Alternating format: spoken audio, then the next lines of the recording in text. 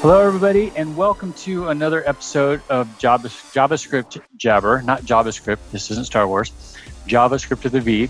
My name is Steve Edwards. I am the host with the most today. With me on the panel, we have Dan Shapir. Hey, coming from the lockdown of Tel Aviv, inside the lockdown Israel. AJ O'Neill.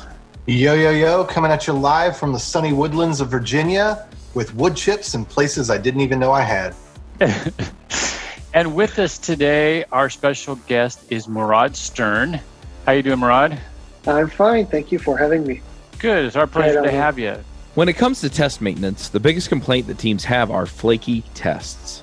Tycho is a Node.js library built to test modern web applications. It creates highly readable and maintainable JavaScript tests. Its simple API, smart selectors, and implicit weights all work together toward a single goal, fixing the underlying problem behind flaky tests to make browser automation reliable. Tycho is open source and free to use. Head to tycho.dev and get started. That's TAIKO.dev.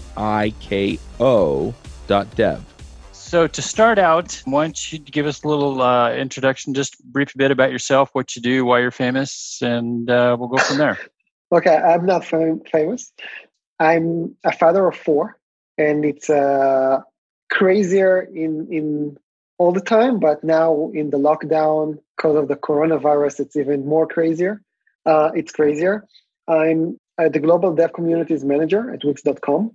I love blogging.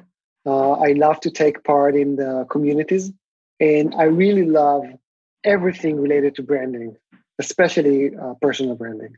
Which is exactly what we're going to talk about today. So why don't we dive right into the topic, and I guess give us a description of what you mean by the term personal branding. Okay, so basically I think that personal branding, the same as branding, it's what comes up on your mind when you actually think about someone or some company. What's the first thing that you associate with it? Sometimes when I speak with people about that subject, we came into a conclusion that our mind is like working with Google search engine.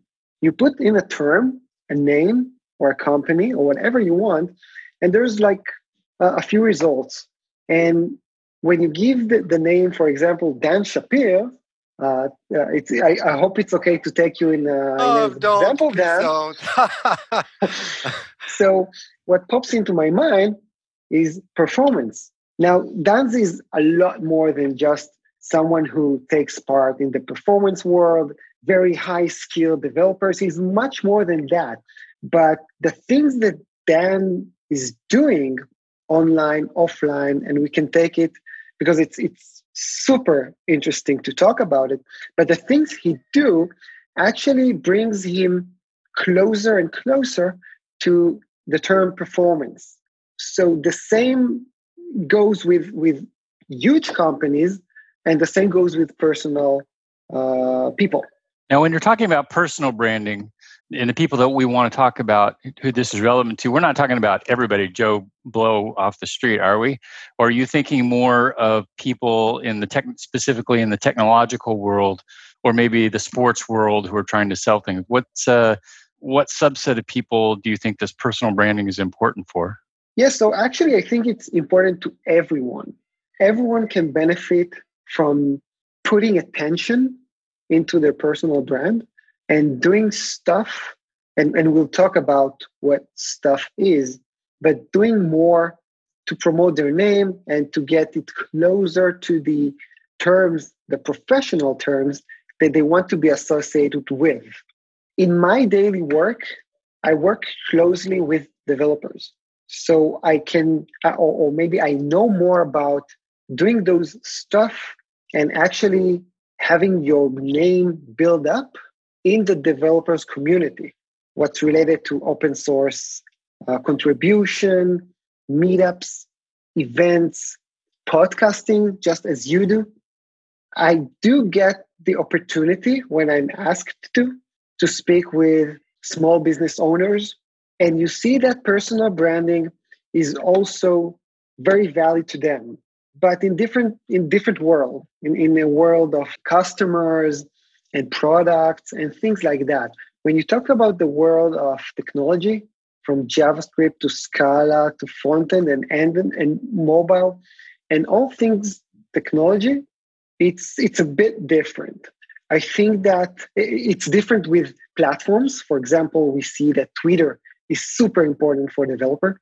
Twitter is the place today when you, for example, compare it with Facebook, you see that Twitter is the place where developers talk within themselves and brings up all kinds of technology issues and engineering insights on that platform. So there are all kinds of differences. And actually, this is the place that I love because I love technology. A word about myself, I'm not a developer. I learned to develop, but I wouldn't hire me as a developer. But because I learned development myself, I do know the terms. So I know to talk with developers and actually bringing or crossing the gap between branding and maybe say a bit of marketing themselves and their world of engineering. So when we're talking about brands and personal branding, what examples come to your mind of good brands or examples where branding has really worked well, whether maybe it's large or small? Well, when we talk about brands, and here's another important issue about effort, because I think that many listeners will say, I don't care about my personal branding. I have skills that are very high demand in the industry, and I'm all good, and I don't need that. But if you take into account the amount of effort, time consuming, and money spent of huge brands like Apple, Nike, or Coca-Cola, you'll see that they never stop. They never stop promoting themselves and investing in their brand. And if you can ask me, I'll say, I'll never forget the Apple brand, whatever. I never forget it. I use their products. I like the brand. I'll never forget it. But it doesn't matter. They keep on spending so much effort on branding. So you must stop and ask yourself, if those huge brands are not stopping investing in it, what us, the people, are not getting. And I think that the same as big brands, small brands or personal brands are super important because at the end, I think we have some kind of value in the industry. We can be super good at what we're doing and bring value. But I think that at the end, you need people to know about it. You need more people to know about it. And if I think about all kinds of examples, so you can see people like Dan Avramov, for example, and I like bringing this example to my peers and to developers that I work with, because Dan Avramov, if I'm not mistaken, today has something like 240,000 followers on Twitter. And things that he says, for example, are making a lot of noise and people respond and follow him for a reason. But he never, he wasn't born, Dan Abramov, and got that Twitter account and all his assets that he was born. He was, if I can interject, he was born Dan Abramov. Yes, he wasn't born at Dan Abramov at Twitter. That's for sure. True. So it's a journey and it takes time. He's a good example of the things that he's doing and how he's building it. I do think that, I do have an example that will also illustrate an obstacle that I see.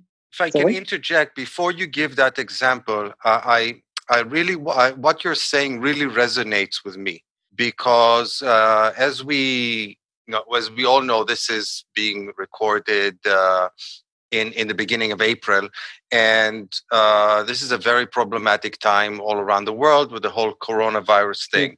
And I keep seeing on Twitter people who I never expected to see in this kind of a position tweeting out that they've lost their job and are looking for employment. It's certainly not an easy period for anybody, but having to face unemployment on top of everything else is certainly a big deal.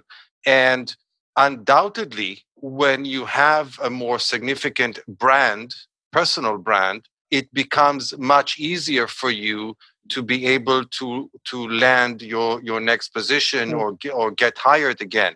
And like you said, just the fact that you know that you are good at what you do might have been sufficient. Let's say even 2 or 3 months ago, but all of a sudden today, it may not be sufficient because if nobody outside your company knows who you are, what you can do, what you're capable of, then it's going to be much more difficult for you to find your next job, your next position. On the other hand, if you can tweet out that you're looking for a job, and a lot of people know you and will retweet your tweet, and people are out there will say, "Oh, I heard about this guy. He's really good. You should hire him." And so there are positions out there, but they're just more difficult to get to. So I think we're definitely now experiencing the importance of having this recognizable brand and a good brand associated with yourself. Actually, this is a great comment. And I do want to elaborate with two things that I've come across in my life. One was when I worked in a company, not the company that I work today. And there was a period where they started firing people globally. One of the things that people started doing was to address me, come to me, and ask me to sit with them and work on their LinkedIn account, especially, but on their, other digital assets and writing and so on. And I remember that I was so frustrated saying to them, look, I'll help you whatever you need. But I was so frustrated because the time to start working on those things is not in emergency time. Not once you need to land a job, you start working on those stuff. It's never too late, right? But that's not the time. It should come when you're doing okay, and it should come when you enjoy the journey, enjoy sharing your stuff. And we will talk about it too. But this is one thing that I wanted to share. And another one, that when you talked about being more valuable as someone who is potentially can join your company, that's one. Another side of personal branding, which I saw lately, was that the things you do outside, the things you share externally, the brand that you build for yourself can also raise your value within the company. We have a developer that was, he has his own open source project, and he was mentioned on JS Weekly twice. By the way, Dan Shapir was mentioned on JS Weekly also, but it's not Dan Shapir. And you're going to make me blush very significantly before this is over. Let's use examples of other people. I said it's someone else. You also were you were also mentioned on that newsletter, but I'm referring to someone else. And he told me that one of his team members wasn't aware of the things that he's doing on the community of open source and contributing.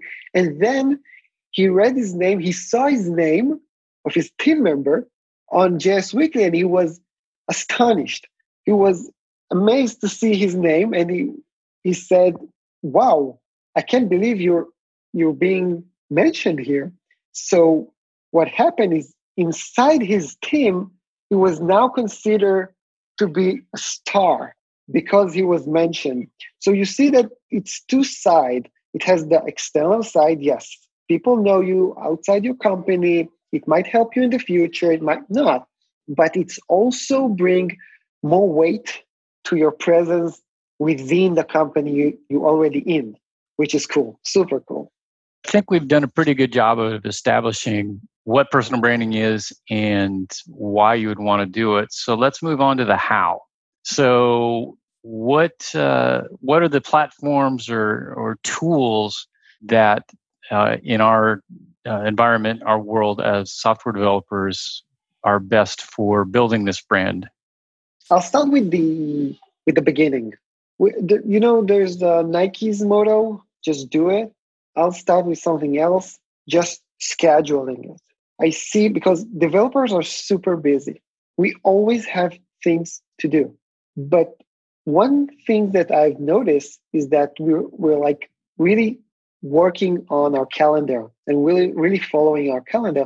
So if we just schedule 1 hour, 45 minutes at the beginning, just once a week, that can be a good starting point in just having the time to sit down and start doing. Now here's the doing and the platforms and everything that should be taken into account.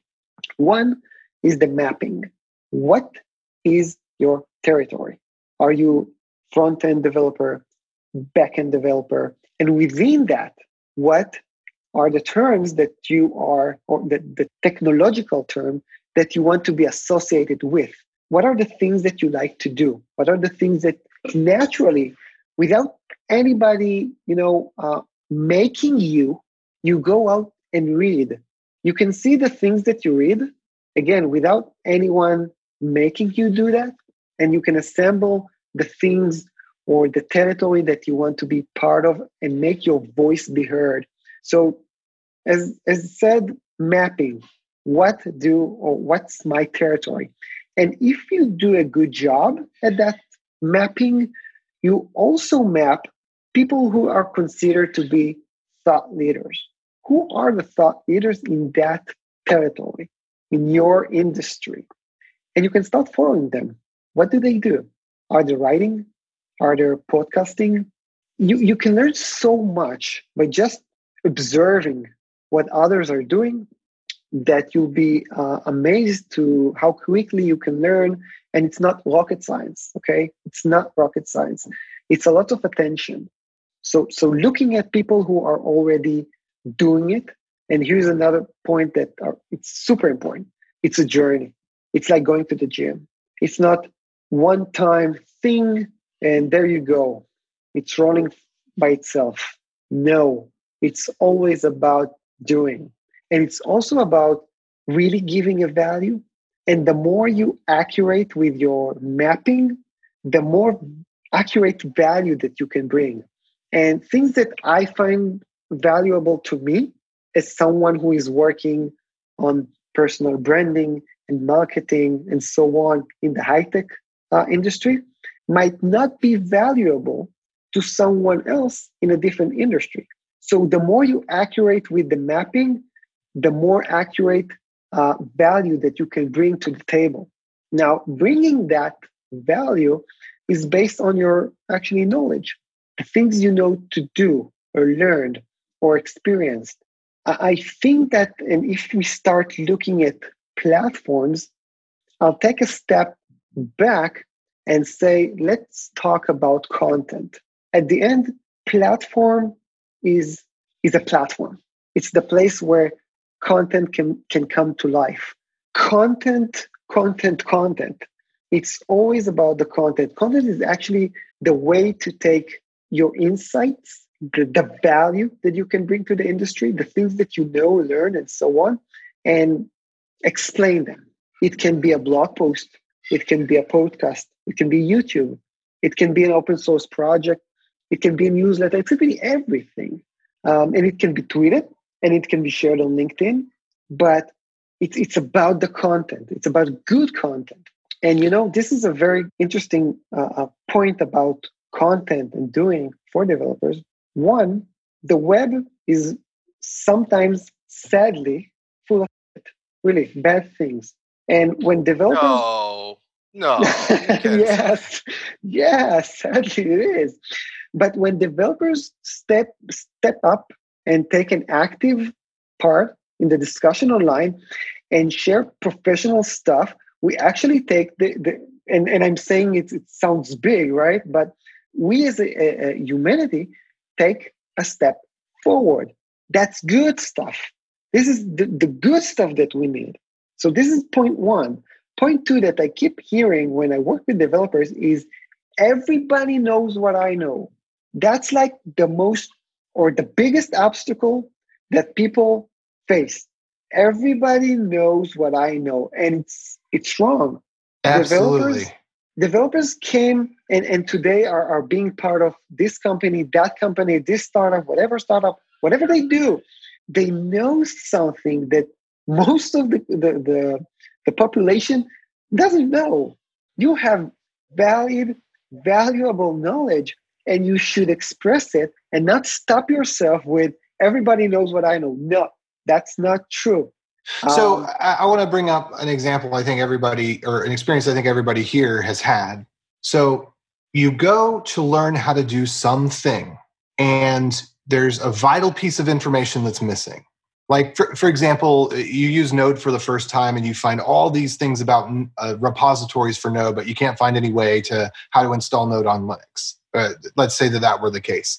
Something like that, where like there's something and like all the pieces are there, except for the thing that if you're reading the document, everybody just assumes you must know that. And you go searching for it and you don't know what to search for. You're obviously missing something. And then when you finally figure it out, it's something so simple. It was like you needed to copy and paste 2 lines. And so then you don't document it either, you know? But the person who finally does, the person who finally says, okay, I'm going to take these 2 steps from this website and these 3 steps from this website, and I'm going to create my own blog post that has all 5 steps in the same place. Like, that becomes a winner. I can give a classic example of that, AJ. When I was, I first started out in open source development working on Drupal at one of the agencies I used to work with. This was about 10 years ago. One of my big things was Apache Solr, because integration with Apache Solr search engine was becoming really popular at the time. Getting it installed and synced up was really difficult, especially if you wanted a multi-index setup. So I took this blog, I pieced everything together from like 3 or 4 different blog posts. I finally got it all put together. So I wrote on our company's website, I wrote one blog post that said, okay, and I think it's still out there. Here is how you install and get a multi-index Solr setup with Drupal 7. And I put it out there, and it was one of those things, and I know you've mentioned this before, AJ, too, where I would go back to that myself, because, I'd Google it, here's my own post on how to do this because it's the way I think. Well, a couple months later, I was in chatting with one of our other developers who looked at the website statistics and our owner. And the other guy mentioned, by the way, he says, far and away, our most popular post has been this one on Drupal and Apache Solr, because it was a how-to. I put everything together in one place where you could follow step by step. And it just made it really popular because it helped other people. Even though the pieces were out there, they hadn't been put together in a good way. So, yeah. There's 3 pieces of content I've had like that. There's a Stack Overflow post on how to resolve git merge conflicts. And I think that's still popular today. For a couple of years, I had the #1 hit on how to install Ruby on Ubuntu with RVM. And then there was also, for a couple of years, I had the #1 hit for how to publish a package to NPM. And these are all things that people had been doing for years, but it's just that scenario of like, you had to go to 2 different blog posts to get the information. Anybody who's going to more than 1 blog post to get information, if you create a post that puts that information in 1 post, you've got, you really do have actual real potential to be the #1 hit on Google for that one thing. If I can add to that, and it's a point that kind of addresses the 2 points that Morad brought up, because Morad was talking about the fact that A, you want to be consistent, and that B, you want to put stuff out there even if you think that other people know it. And I think the way that you can hit both these nails on the head is basically to blog your journey. I know that a lot of people actually do that, that they, whenever they learn new stuff, one of their techniques to actually learning it is to kind of try to explain it into a blog post and also kind of document their journey. And like you said, even they themselves can come back together to that and use it as a resource for themselves, certainly for others.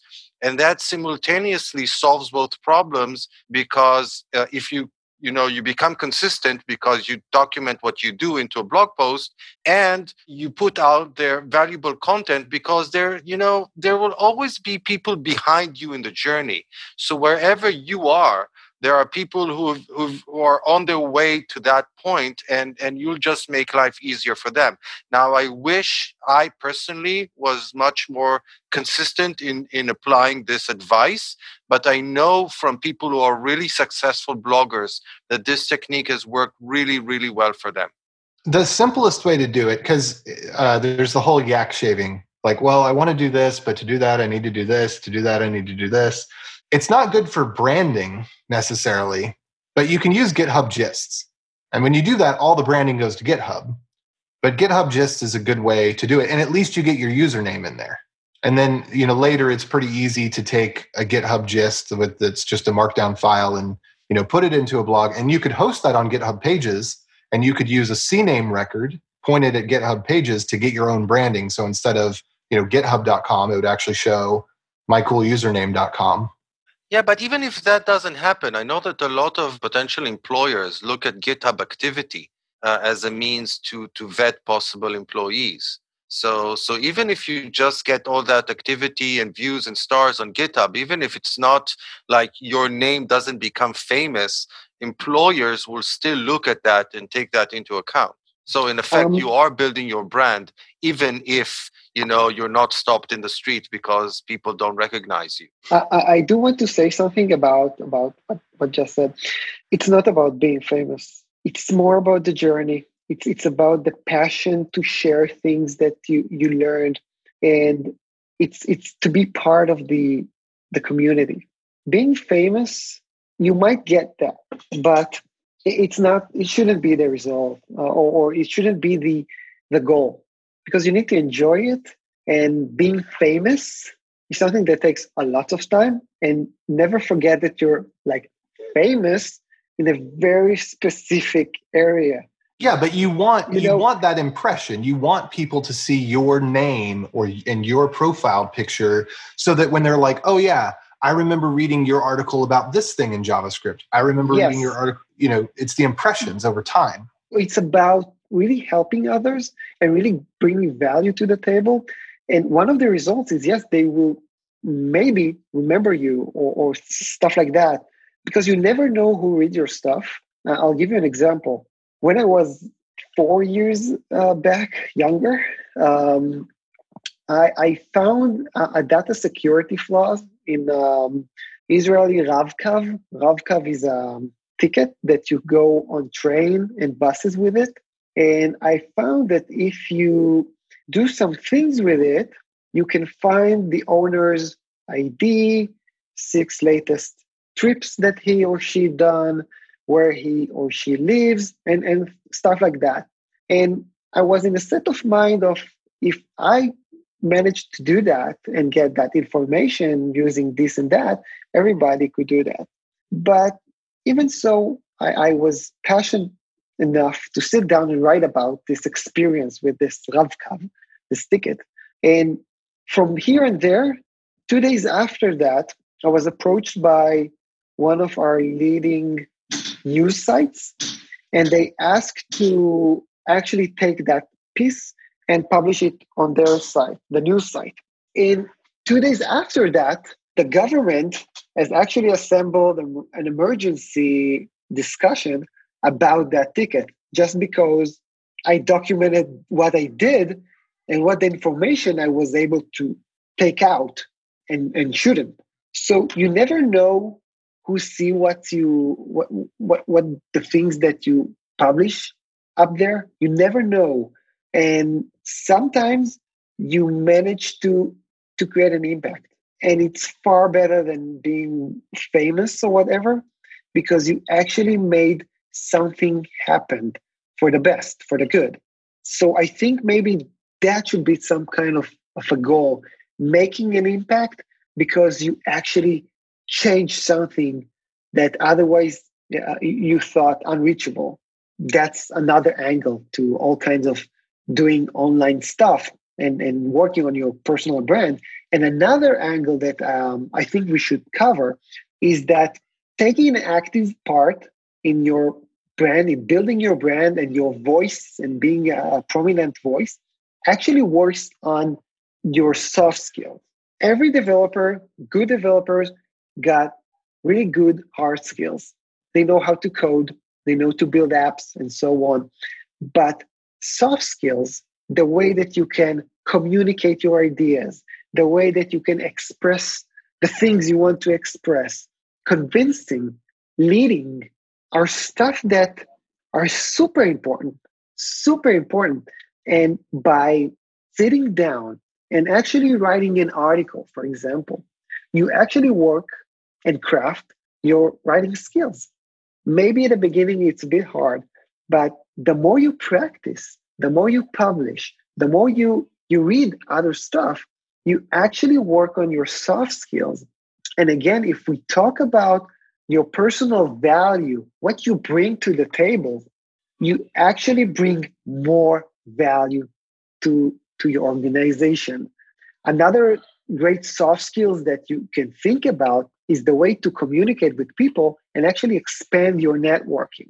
The way that you can reach out and make partnerships and do things together with different organizations and maybe government offices and whatever. The world is huge. The more you practice, the more your name is more familiar in what you do, and more people trust you. And this is another angle when someone is being consistent and keep on bringing value to the discussion, whatever the industry, the topics, and so on, he's being more trusted. And when you bring all this into account, you can make more impact. You actually being more valuable to the place you're part of. In JavaScript, there's always something new to learn. Frameworks, technologies, tools, updates. It's a lot of work to stay up on JavaScript. Educative.io helps with that. Their platform is made from the ground up with software engineers in mind. Instead of making you scrub back and forth through videos and spend hours on setup, their courses are text-based and feature live coding environments so you can skim back and forth like a book and practice in-browser as you learn. One course that I recommend if you've been laid off during the coronavirus scare is the JavaScript Interview Handbook. These courses cover topics from JavaScript to machine learning, Kubernetes, and much more. And each course has a free preview so you can poke around free of charge. On top of that, you can visit educative.io/jabber to get 10% off any course or subscription. Check it out today. Going back to what we were talking about, famous, I think the good example that comes to mind is you want to be famous, as you were saying, Morad, about doing something and providing information, providing helpful things as compared to being famous like the Kardashians. That's the first thing that comes to mind.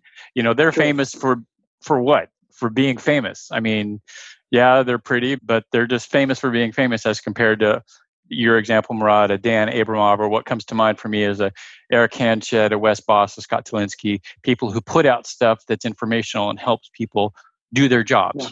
So, but to touch on that, it can be intimidating, you know, especially when somebody's starting out is saying like, what is the likelihood of me becoming another Wes Boss or another Dan Abramov or whatever? And first of all, like Morad said at the beginning, they didn't start out that way. They got to that point by working hard and putting out a lot of useful content.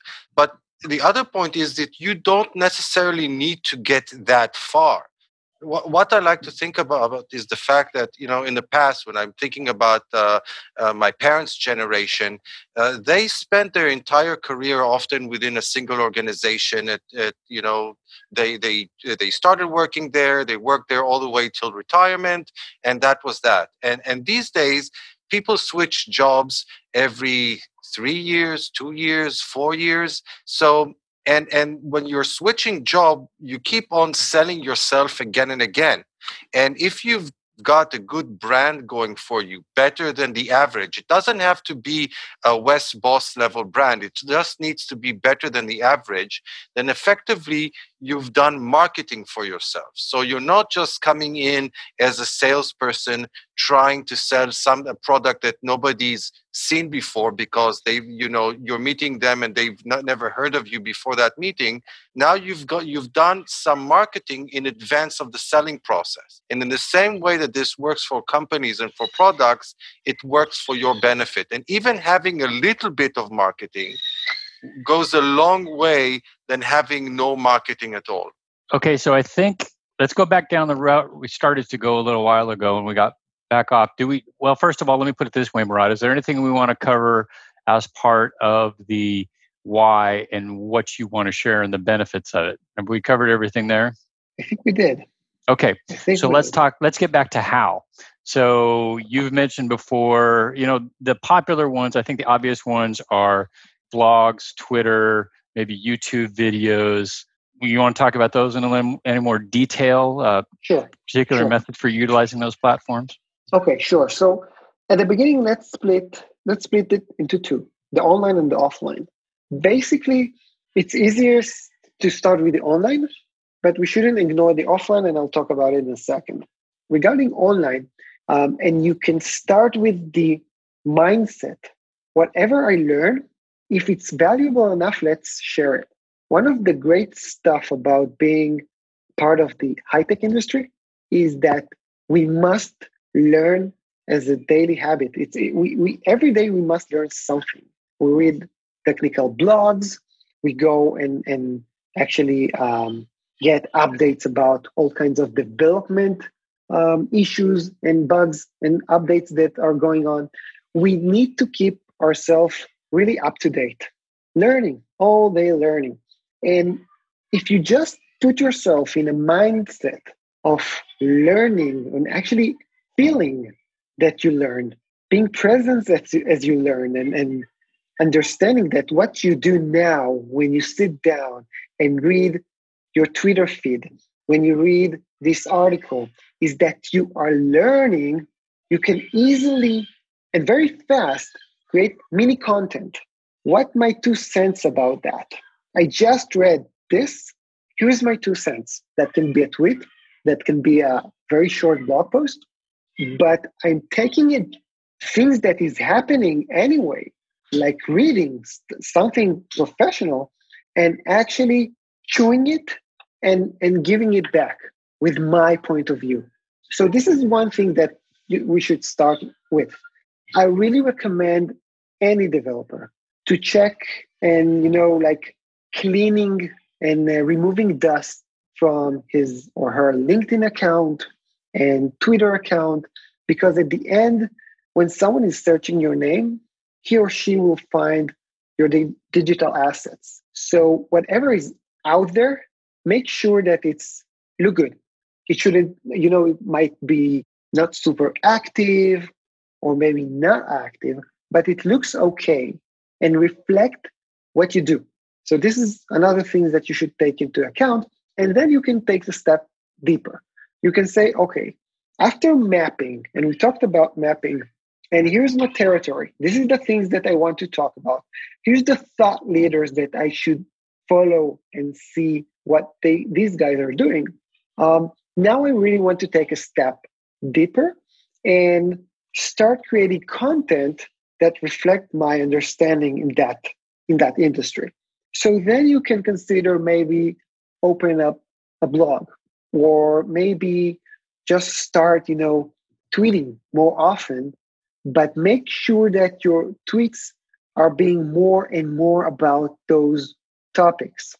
You might want to consider, podcasting, and sometimes podcasting and writing a blog post are making people frightened because it looks so time consuming and things that only the greatest know how to do, but that's not true. You need to just sit down and do that and feel really comfortable with both the topics that you want to talk about and the platform that you want to use. If it's writing or talking about it or making videos or just, contributing code into GitHub and stuff like that. This is the online. This is everything that you can do right now. But in order to do, 360 degrees of building your brand and making a prominent voice in the industry, you should also consider doing things offline. For example, meetups.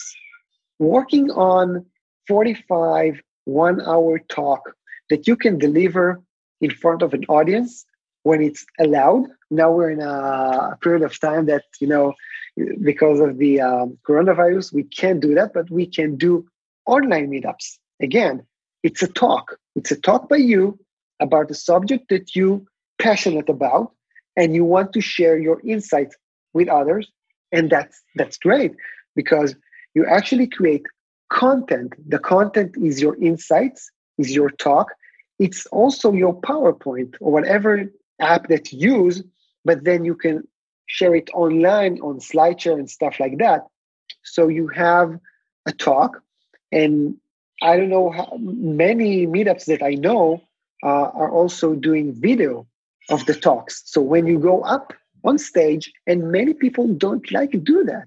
Again, it's more about the soft skills and the courage to go up and say, here's what I know, and I can share that with you. And many people are finding to do that and talk, public speaking. But taking that step and going up on stage and making, or working on the skills of public speaking actually empowers you a lot. So offline and online are basically working together. And, I can see many meetups where someone is going up on stage, and then people in the audience are tweeting about him or her and about the things they talk about. And there you can see how the offline and actual event is being discussed online. And if the Twitter account of the presenter is strong enough and people are aware of it, so they tag him or her, so the discussion can go and get stronger online and actually close that circle and making it more empowered. So if we talk about starting, I would start with scheduling time, because we're super busy and time is something that we miss. So scheduling 45 minutes, 1 hour, maybe a week at the beginning at least. Then start mapping what I want to talk about, who are the thought leaders in my industry. I would even add what are the special dates in my industry, all kinds of software that were released in that date, so I can talk about it when it's relevant. And events, of course, if there are global events that are related to my industry, you want to be part of it. But begin with mapping, because then you'll know where you're going and what are the stakeholders that you should engage with. And then it's actually sitting and understanding how you want to express your ideas, how do you want to engage with your audience, and how do you want and where you want to build your audience. And understand that whatever you choose, you are not going to break the internet at the beginning, because it's a journey. And at the beginning, you might feel that you talk to a wall and no one answers you and no one cares about what you do. But that's not true, because everything you do has some kind of impact. And you never know who looks and reads the stuff you do. And step by step, you build your audience. You build up the people, similar mind like you, that at the end, you can give value and you can get value from your activities. And you know what? You can even enjoy it, because one of the things that when I talk with developers that comes up is that, you can sit down on your desk and code all day long and do a great job. That's for sure. But having or taking an active part in the community sometimes bring up all kinds of invitation of taking part in, I don't know, some conference abroad where they want you to talk. So you fly there and you actually go up on stage and you present your company. That's a huge win for your company, not just for you. And it actually brings spice to your, career, to your daily coding routine. So it's actually another cool stuff, as not just, as I pointed, the famous, which I'm against. It's also another great aspect of these activities. One thing about content that I want to bring up that I don't think has been mentioned, and I've seen it come up recently as being fairly prevalent, is owning your content.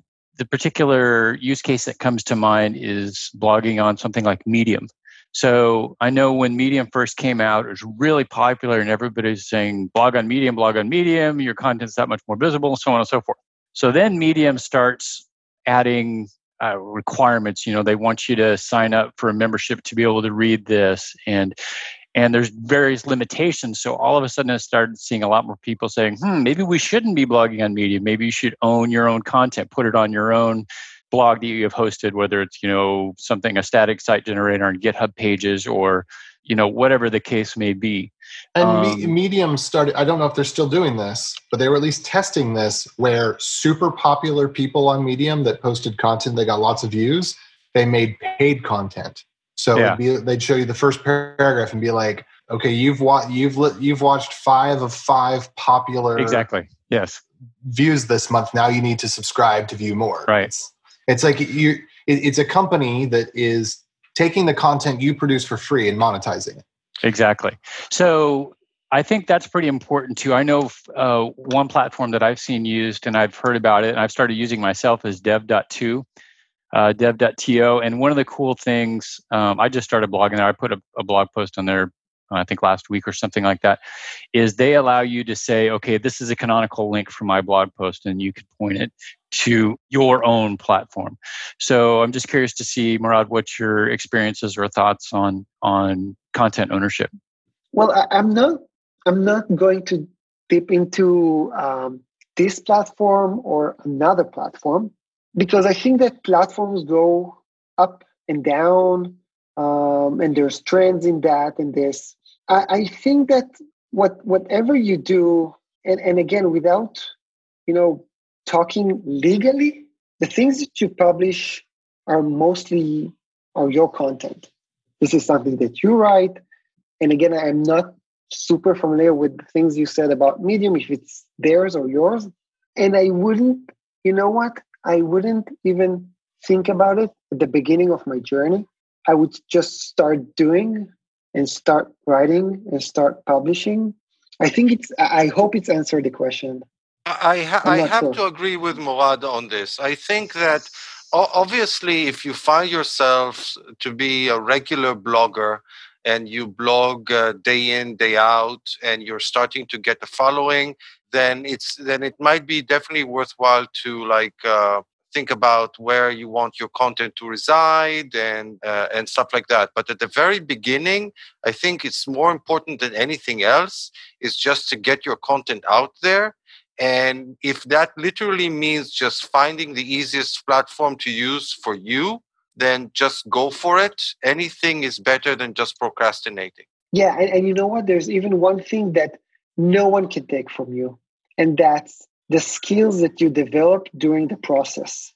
I can tell you on my free time, when I have some, I like managing my Telegram channel. I have a channel on Telegram. It almost has 2,000 subscribers. And I usually update there on all kinds of technology news and stuff like that.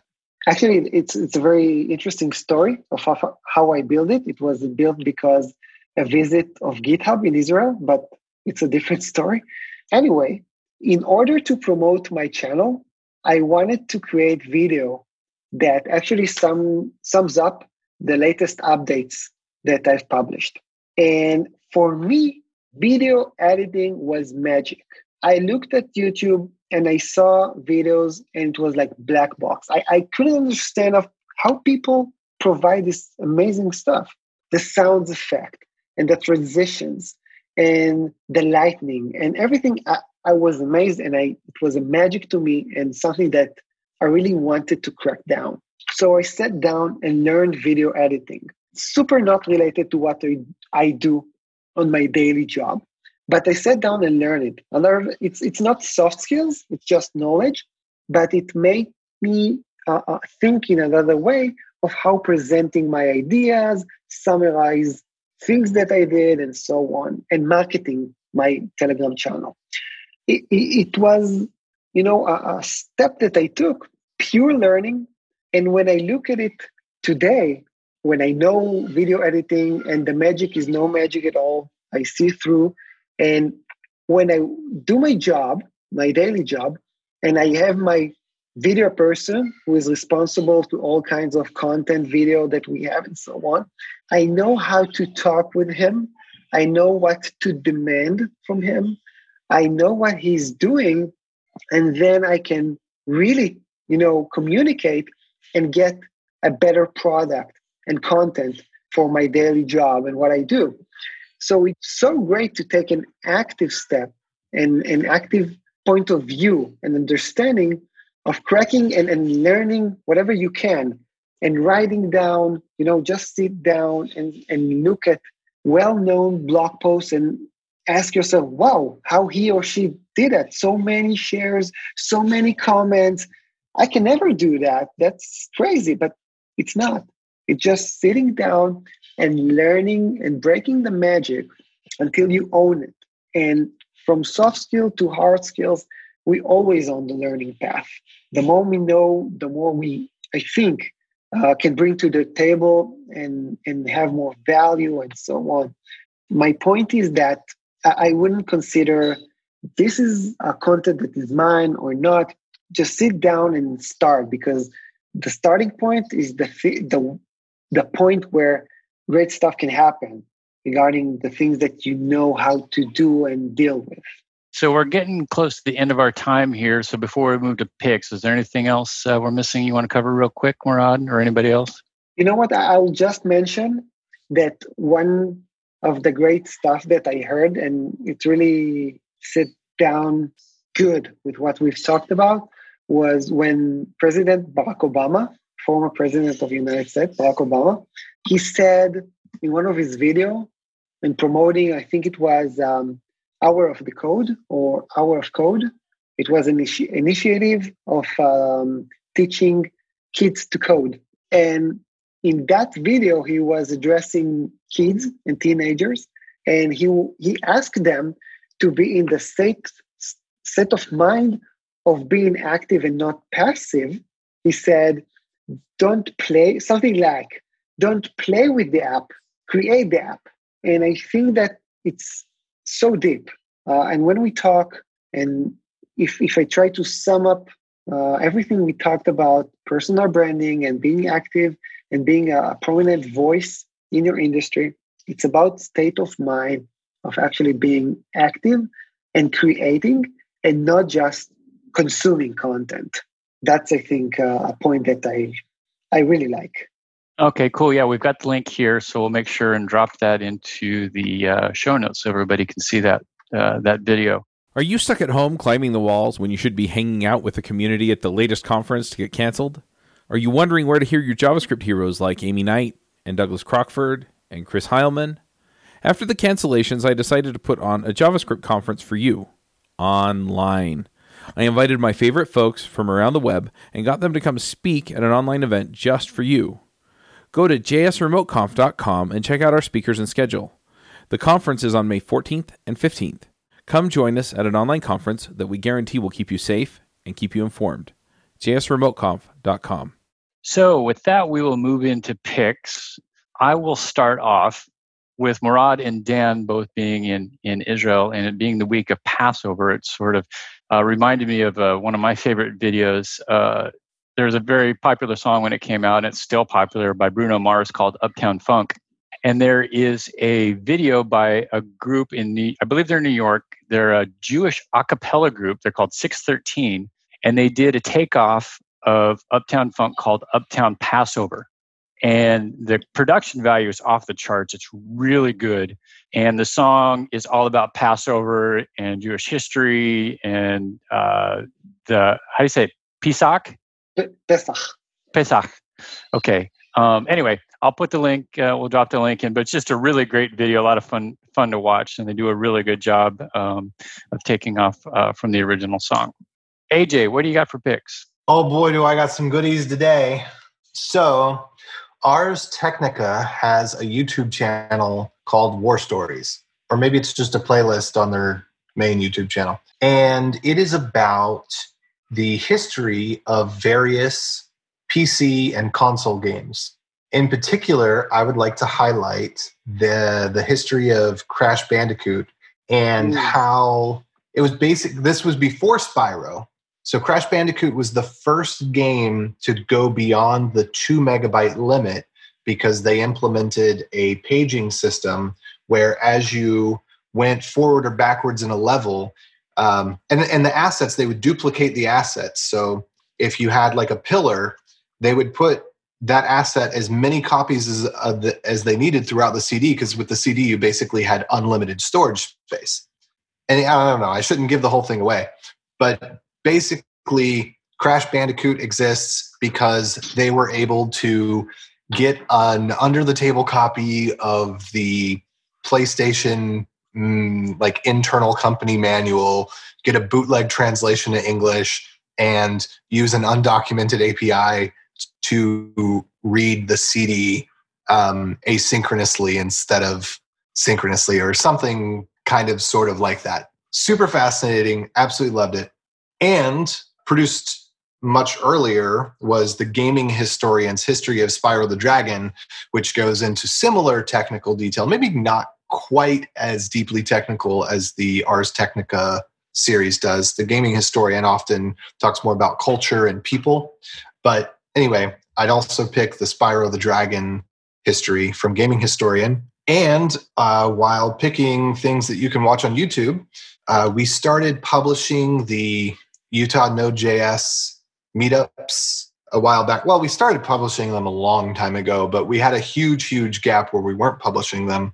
And right before Corona struck us all, we had an excellent meetup, and the talk was Scaling Node.js at Plaid, where Bill Rowans goes into how he worked with the team to make basically a couple of one-line changes that saved them hundreds of thousands of dollars and hundreds of man hours in optimizing I think it was basically the CI/CD and it was like a logging or something like that.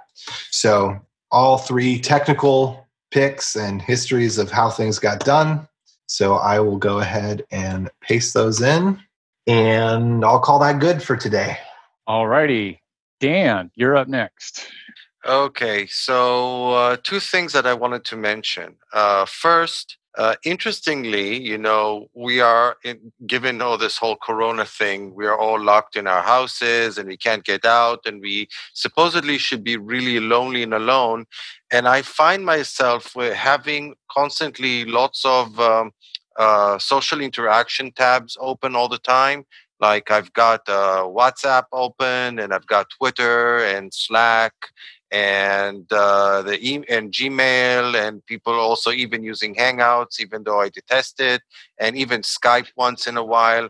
And it's getting to the point where it's starting to become slightly overwhelming.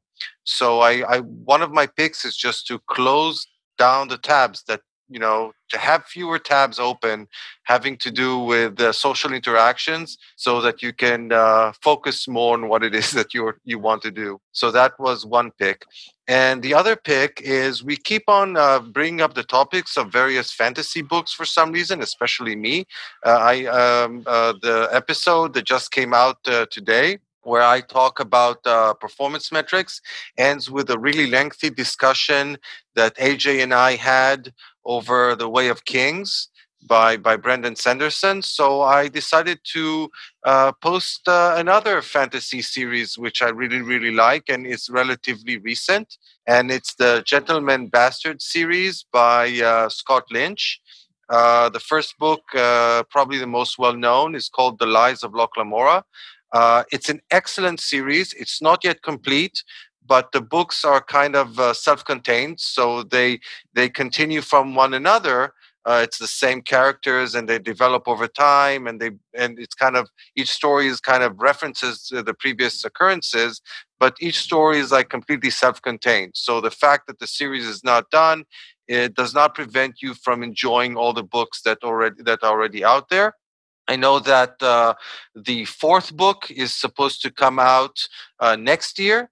And all in all, there are supposed to be 7 books in the series. I'm really looking forward to it. And I highly recommend this series of books. They're really different than your standard fantasy genre. And they're really excellent. So those are my picks for today. Okay, Morad, last but not least, what are your picks? Okay, so I have one pick. As Dan said, I think that with all the lockdown and whatever going on, we're super stuck to the screen. One screen, big screen, small screen, huge screen. Screens are everywhere. And I try to put them back a bit and just sit down and read. And I just finished a great book, and I want to recommend it. Sorry that it's not about games or stuff like that. It's about marketing. It's by Seth Godin. It's called This is Marketing. You can't be seen until you learn to see. And I had so many aha moments reading that book that I think I'll read it again. So good. Really, it takes the word marketing and it explains it with so much logic, pure logic. And it was fun to read, even funny when it was funny.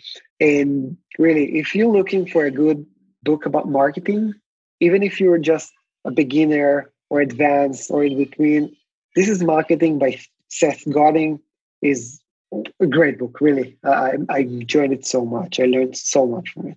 A couple episodes ago, Chuck was talking with his buddy Mani Vaya about starting a side hustle. JavaScript Jabber episode 427, and they were talking about all kinds of books, Good to Great and so on. And I think that's one of the books they had mentioned about that they really liked about business and personal branding and so on. So amazing. So lest we forget, Morad, can you give, if people want to find you online, what would be the best way? I think that it will be Twitter, because I'm there and I'm active. I try to be active there. I even tweeted about us now talking. So if you want to go on and check it out, you'll see it.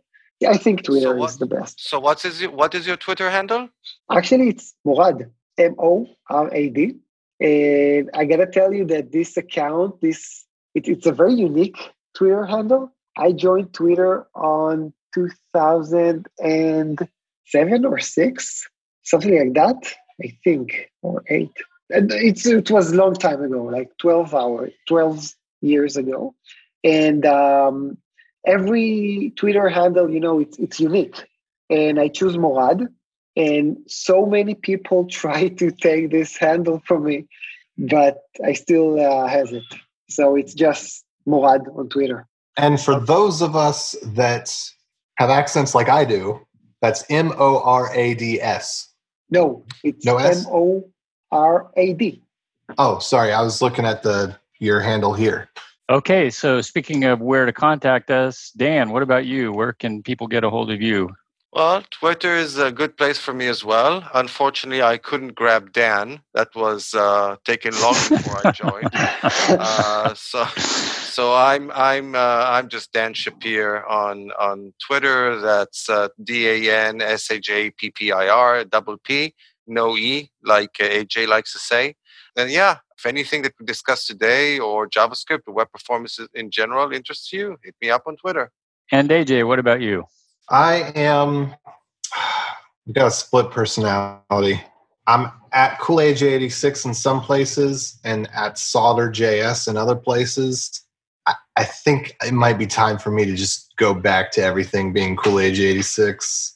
It was a bad move, but it's such a cool name. Yeah. Well, I don't know. I thought that the problem was just that sometimes people thought that the cool was self-referential to like, I'm so cool. But originally it was just supposed to be like chill, like relaxed, which maybe doesn't describe me that well. So, but Solder.js is, a lot of people don't know that there's an L there, or that solder refers to like soldering iron. So I don't know. I think that was a poor branding choice. I just got depressed one winter and I wanted to change things. It's bad. Should have left it alone. All right. Yeah, I am Wonder95 everywhere, Twitter, GitHub, my own website, smgaweb.com. So thank you, Morad, for coming, for talking about branding. It's been a pleasure having you, and we will sign off for now and see you next time. Cool. Thank you. Bye. Bye-bye. Bandwidth for this segment is provided by CacheFly, the world's fastest CDN. Deliver your content fast with CacheFly. Visit CACHEFLY.com to learn more.